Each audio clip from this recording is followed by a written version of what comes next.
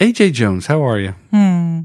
I'm fine, thank you. How are you? I'm very good, thank you. You look beautiful in your pajamas. Why, thank you. So do you. Thank you. We've had an amazing week. We have. You know, what I realized was we started last week with a prophet. We did. And we start next week with a prophet. Very true. Our life is sandwiched between two prophets. There you go. So we had David Wagner at the school and at Emanate last week, and Which it was was amazing. Amazing. So good. We have James Gall with us tomorrow at the school. Can you believe we had another snow day this week? No. What was that, Thursday? I think we've got, like an inch of snow, an inch and a half of snow or something on Wednesday night. It shuts down the city. People are terrified of that white stuff. Yeah, but we don't have any infrastructure to clean it up. Well, I know, but it was melted by 10.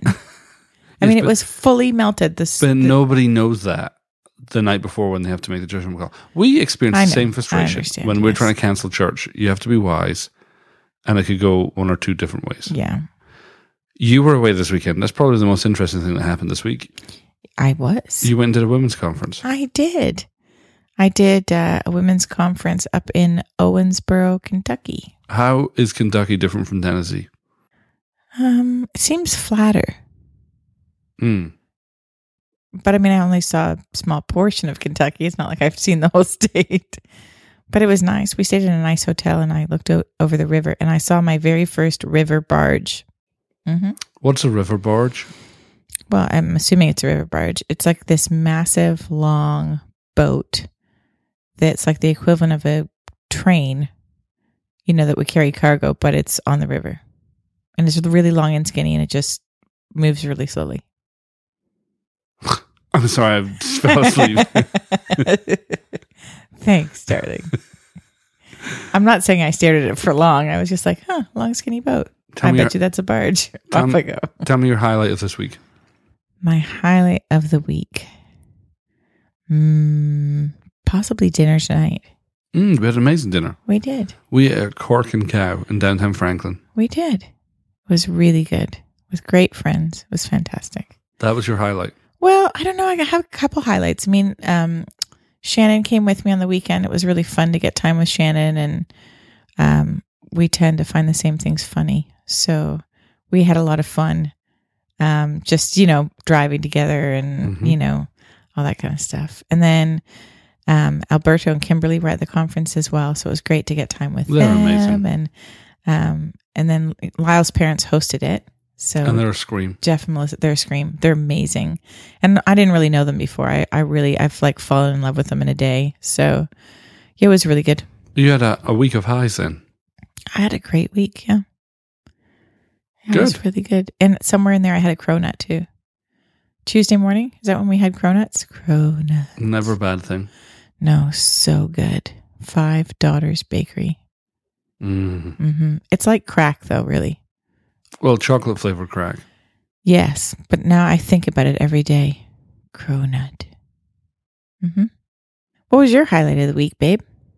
I don't know if I had a highlight so much as I had a great week. Well, that's good. Seems like you had fun with the kids. You had a date morning and a date afternoon. We got matching tattoos. That was nice. It was beautiful. MG didn't cry as much as I thought he would. Which is nice because it's on his face. So... It's a spider web. It's brilliant. It's just beautiful. He's ready for prison. I'm enjoying MJ's fascination with playtime. He's really come alive. Like you can distract him from anything just by saying, play with trucks. Oh, yeah. And then you let him out onto the main road and he just goes for it. He's doing full sentences now. So he'll like come over and go, Daddy, me, you play trucks, like he's stringing things together, which is amazing. Most of the sentences that he says revolves around him hitting his sisters, though. I hit Tia. I hit Tia. Abby hit me. Yeah. Not that we're a particularly violent household, you understand. But when you're two and you have two noisy sisters, it seems like you make your way in the world by hitting. Yes, or shoving or poking. But he always confesses, and then sometimes he just goes and sits on the naughty step by himself. Yeah, he gets that self-control from his dad. Okay. He gets the hitting from his mother. Sure. Our topic for this week. Yes. Is the topic that you were ministering on this weekend. Yeah, it was a spiritual warfare conference. And I had a bunch of revelations about me, or us, and how we don't really experience much spiritual warfare. So I think I was going into the conference going, oh dear, they've asked the wrong person to come and talk about this. So what did you share then? Well, I talked about the two main things I basically talked about were, a lot, your expectations really determine your reality, according to your faith be it unto you. So if you're aligning your expectations with spiritual warfare and, greater levels, greater devils, and, the counterattack and all that kind of stuff, then I'm sure you experience it because that's what you've aligned your faith with. I don't have faith for the enemy to be able to do much of anything with me. And so I don't experience that. Does that make sense? And my second point that I made was when I was driving a couple of days before the conference, the Lord said to me, I want to remove the house that hurt built. Wow, that's a great line. Right? And I was like, oh, yeah. And really realizing, I think a lot of the things that people would say are demonic attack, I would say are inner healing issues that are, there's places in our lives that are still unhealed where we're either afraid to deal with it or we don't realize it can be dealt with or can be removed. And so there's landing strips for the enemy to actually mess with us in a certain area because there's healing that's needed. Right. And actually, if you can rip up the landing strip, the enemy actually has no legal rights to mess with you at all. Right. So if you're harboring unforgiveness, for example, right, then the enemy is empowered to mess with you in the area of that hurt. Right. Or if you're, sinning and you know it, or, so yeah. So we looked at stuff like worry and unforgiveness and bitterness, that kind of stuff, like unresolved wounds, essentially. I think the most incredible thing on this topic that I ever heard was from John and Carol. And I remember speaking to them because we'd go off and we'd do lots of conferences around the world, and we never seemed to get any counterattack, which was messing with my theology. Because my prior theology, my prior experience was, if you do anything good for God, you're going to be attacked really, really badly. And so I remember asking John about that one day.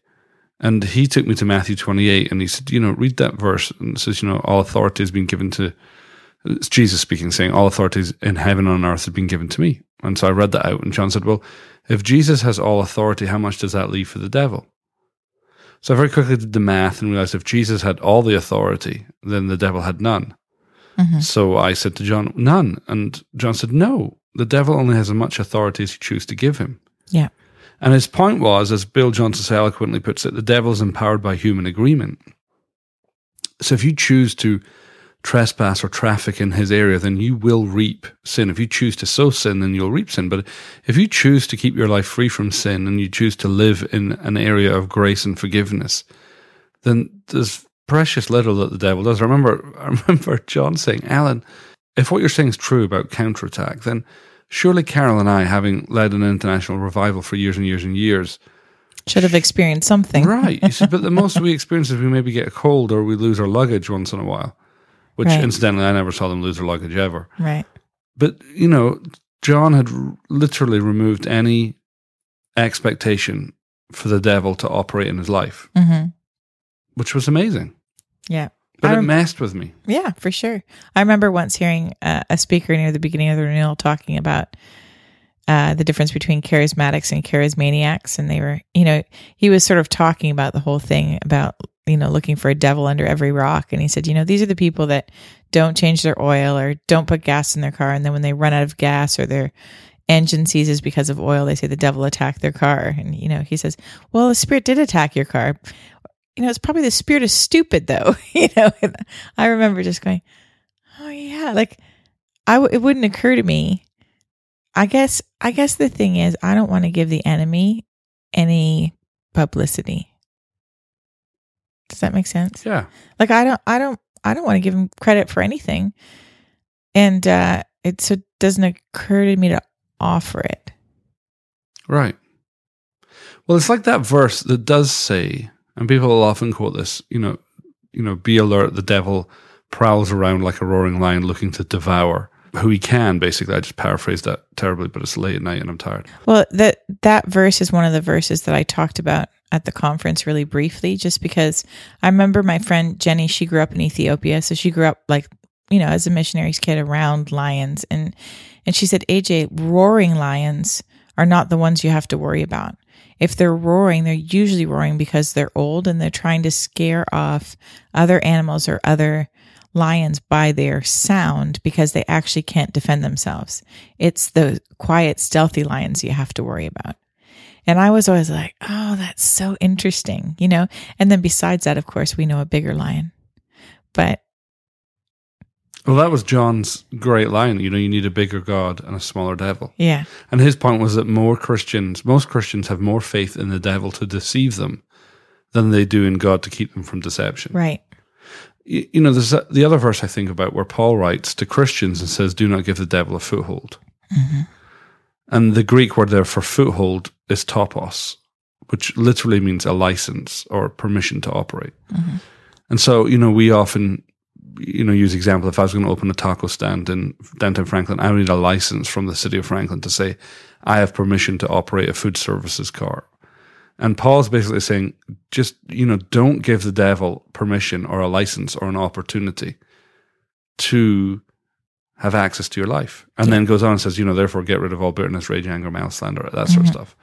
And it is amazing how we often want to keep on to our hurt, our bitterness, our judgments without realizing the access we're giving the enemy through that. Mm-hmm. Even the whole, again, a couple of days before the conference, I was thinking about the, Ephesians 6 with the armor of God, and how you're girding your loins with truth, and you've got a breastplate of righteousness, and the helmet of salvation, and gospel of peace, and I was like, okay, so your loins are girded with truth, which really speaks to me of also of purity and that sort of thing, and okay, so you're standing in righteousness, you're standing in right standing with God, you're standing in your salvation, you understand who you are and who He is, and then your feet are shod with peace. And then it doesn't say, after all of that, talking about what you're wearing, it doesn't say now go and fight, it says stand firm. It doesn't say attack, it says stand firm. So really,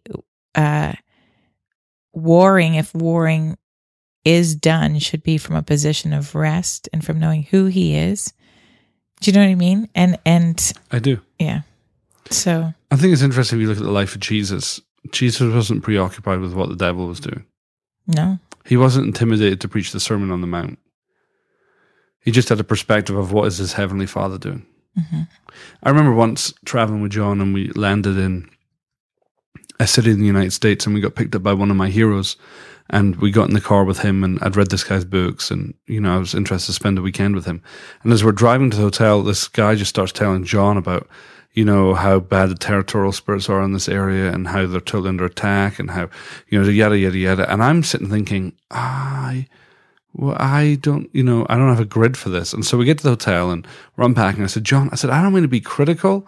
I said, but I'm confused as to, this guy's like a hero of mine. I've read his books, and yet he seems really, really scared about the devil. And, can you help me with that? And so John said, well, Alan, have you got a Bible there? I said, I do. He said, just open it anywhere in the Psalms. So I happened to open it. I think I opened it at Psalm 91. I started reading from it.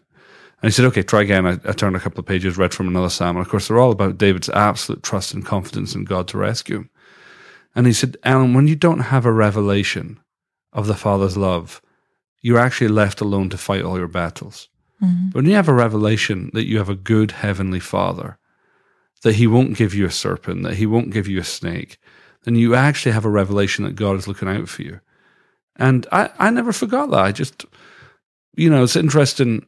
If you think about when David went to see his brothers and Goliath was intimidating them, their eyes were all fixed on the giant in the land. And yet David was accused of being arrogant, but he was just so confident in God's ability to rescue him that he paid no attention to the giant. Yeah, the giant seemed small. So in essence, what would you sum up our approach or encouragement to people who want understanding of spiritual warfare? I would say probably push into God for your healing. remove all the landing strips. Ask the Lord to align your expectations with the goodness of God, how much you're loved, how much he actually cares about the details of your life and how awesome he is. Mm-hmm. And I think that realigns your perspective of what spiritual warfare is. I forget who said it, but I remember hearing somebody in Toronto say, the greatest form of spiritual warfare is the kind that magnifies the greatness of God. Mm. And I love that. So yeah, keep your eyes fixed on Jesus. Get your heart healed up. Have no faith in the devil. Yeah. God's huge. He's absolutely enormous. And he's a great dad. Do you know who's killing it at the moment? Who? Jessie Parker. Yes, she is. Jessie Parker Early. Or Jessie Early. Jessie Early. She just did an incredible job this morning. Oh, amazing. Yeah. I love that Helser song that we were singing. Jonathan, David, and Melissa Helser song. Yeah. Endless Ocean.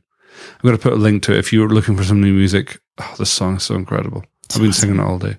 Yeah. It's really good. All right, any closing thoughts? No. Thanks for the dramatic pause. I'm like, do I have any thoughts?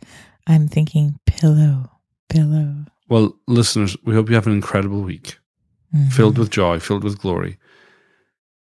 If you are listening and you're in the Nashville area, then please come and join us tomorrow night at Emanate. We have James Gall ministering. 7:30. 7:30 for the last time ever, because we're moving our time to 7. Whoop, whoop. And if you have been thinking, I would love to go deeper with God, we have an 8-month school called the School of Supernatural Life, which we would love to invite you to attend. If you go to gracecenter.us/school, you can find out all the information about that school, or drop us a line at Twitter. And it's actually a 2-year school now, baby. It is a 2-year school. But it's 8 months the first year and 8 months the second. Right. Yeah. But they don't have to do the second year if they don't No, want you to. don't. But I'm sure they'll do the first and want to do the second. Yeah. But alas, we're ahead of ourselves. Mm-hmm. Have an amazing week, and we will see you next week. All right.